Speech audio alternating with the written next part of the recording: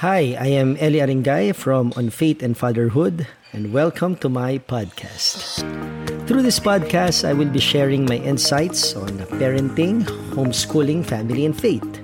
It is my belief that family is God's instrument to carry on His commands and decrees from one generation to the next. And as parents, it is our duty to raise obedient and God-fearing children. Part of our parenting objective is to teach our children about the truth that as humans, we are created for relationship. We tell them that they, first and foremost, are created to have a relationship with their Creator, a relationship with God. The first of the two greatest commandments, Jesus said, is to love God with all our heart, all our soul, and all our mind. This is the most important. We emphasize to them that their relationship with God precedes all other relationships. Then, of course, we tell them about the second of the greatest commandment, loving others as themselves. It is important that they too must be concerned with the lives of others. As God has created us to be in a relationship with Him, we are also created to be in a relationship with others, to be connected with others, to sympathize when necessary with the condition of others and show compassion by helping others as much as we could. Good works must be the mark of every Christian. We tell our children that good works must be the output, the result, the manifestation of the fact that one is a believer of Christ. Doing good works is not the ticket to salvation. I just want to make it clear. Faith in Christ is the only way to be saved. But after the fact that one has been saved already, doing good works is the natural output.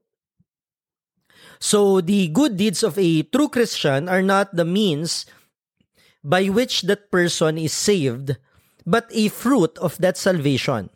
Salvation is evidenced by good works. One of the crucial things that we teach our children about good works is that they must do it primarily for the glory of God. In terms of charity, of course, the person being helped primarily receives the benefit resulting from the good deeds. But we teach our children to be on guard not to conceitedly claim credit for their good deeds. We tell them that God must get the glory. Well, I know this is a bit tricky because in most cases, the person extending help gets the recognition and credit for the charity done. But we tell our children that as Christians, this should not be the case. Whatever good deeds they intend to do must always redound to the glory of God. God should get all the credit. Not them, not even us, their parents, but God. In the first place, whatever capability one has that affords him or her to help others came from the Lord. Truth is, no one can really boast about anything in this life. It is God's providence that gives a person with the opportunity and capability to do good works. And so, to begin with, everything that we are able to do and capable to do, we are capable of doing, came from God. Hence, it is difficult to understand how any of us can get credit for any of our good works when in fact, everything came from God, both our resources and our strength. And so we tell our children that whatever help they extend to others, they have to be on guard not to let any recognition get in their head. We tell them that in their hearts and minds, they must attribute the glory to God, for He alone gave them the strength and the resources, whatever that may be, to help others. The other thing that we tell them is that as far as practicable and possible, help in secret. If it is possible, help in secret, help discreetly. We tell them that it is not necessary to let the recipient of the help know that they are the ones giving it. If it is not possible, then at least do not go on showing it publicly. We tell them that even if let us say their motives may be pure, there is a danger and temptation to get the credit and praises of men and deprive the one who really deserves all the credit, God. Now, I am not saying this to cast judgment over those who do not mind going public with their charity works. I mean, I cannot see their heart, which makes me unable to tell their motives as well. At the end of the day, it is something that is between them and the Lord. However, insofar as my parenting duties towards my children are concerned, my wife and I would rather teach our children to help in secret as much as possible.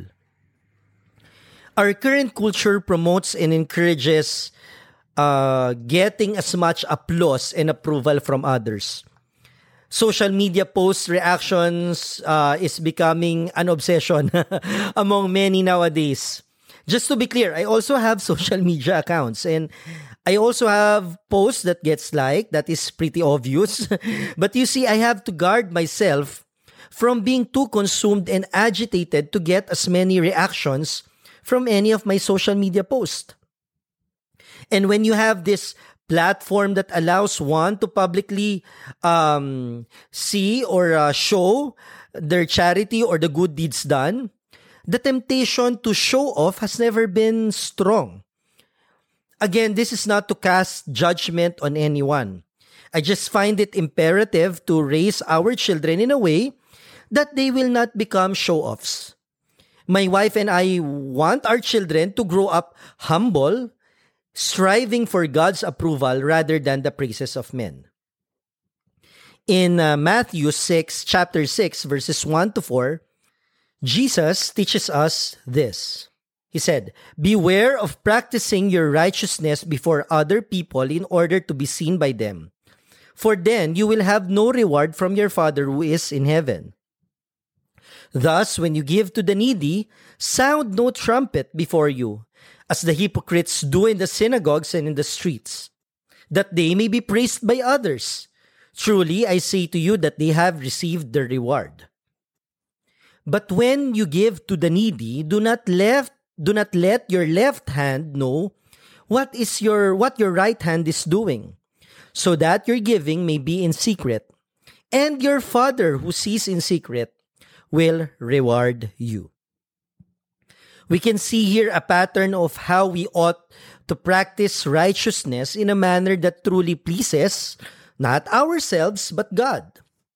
Jesus teaches us that a true believer would rather have the approval of God rather than man. When one gets the applause and praises from others, that is already the reward for the good works done.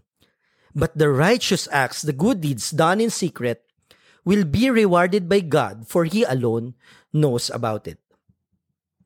A true believer will not practice charity for the purpose of being recognized and drawing attention to himself. As I've said, apart from the common grace of God, none of us are capable of practicing good deeds. A true follower of Christ will always be mindful of this truth.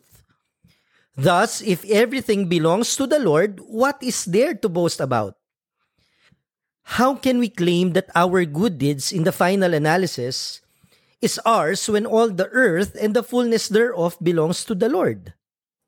Are we not ought to really help others because we do not really own anything in this world?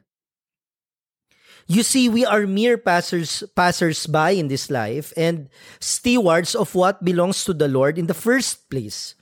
Hence, when we practice charity, it is just giving back what already belongs to God. Well, if that is the case, how can we claim recognition for those deeds? Can we have a good reason to draw attention to ourselves when God should be the one praised for those deeds? Can we be consumed getting the praises of others and at the same time claim that we help out of pure motives, out of pure love for God and for others without any claim of conceit?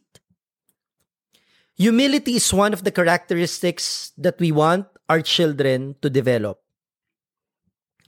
Personally, I have my own struggles with it while growing up. Even until today, the temptation to be proud remains. If not for the grace of God, pride and boasting can become my lifestyle. This is something that we want our children to learn. Pride leads to downfall. The Bible teaches us this: God opposes the proud, but gives grace to the humble. Relative to this, we want our children to learn not to make it their life's preoccupation, living for the approval of others primarily. When the opportunity arises to do charity, to give help to others, we tell them that it is no longer necessary to publicize it. We tell them to seek God's approval and God's reward rather than the applause of men. To summarize it in one statement, I will just reiterate what Jesus said. Do not let the left hand know what the right hand is doing. We want our children to grow up pleasing God. And I know for many of us, that is also what we want for our children, right? And if in the process of pleasing God, others approved of it as well, well, then and good. So the credit goes back to God Himself.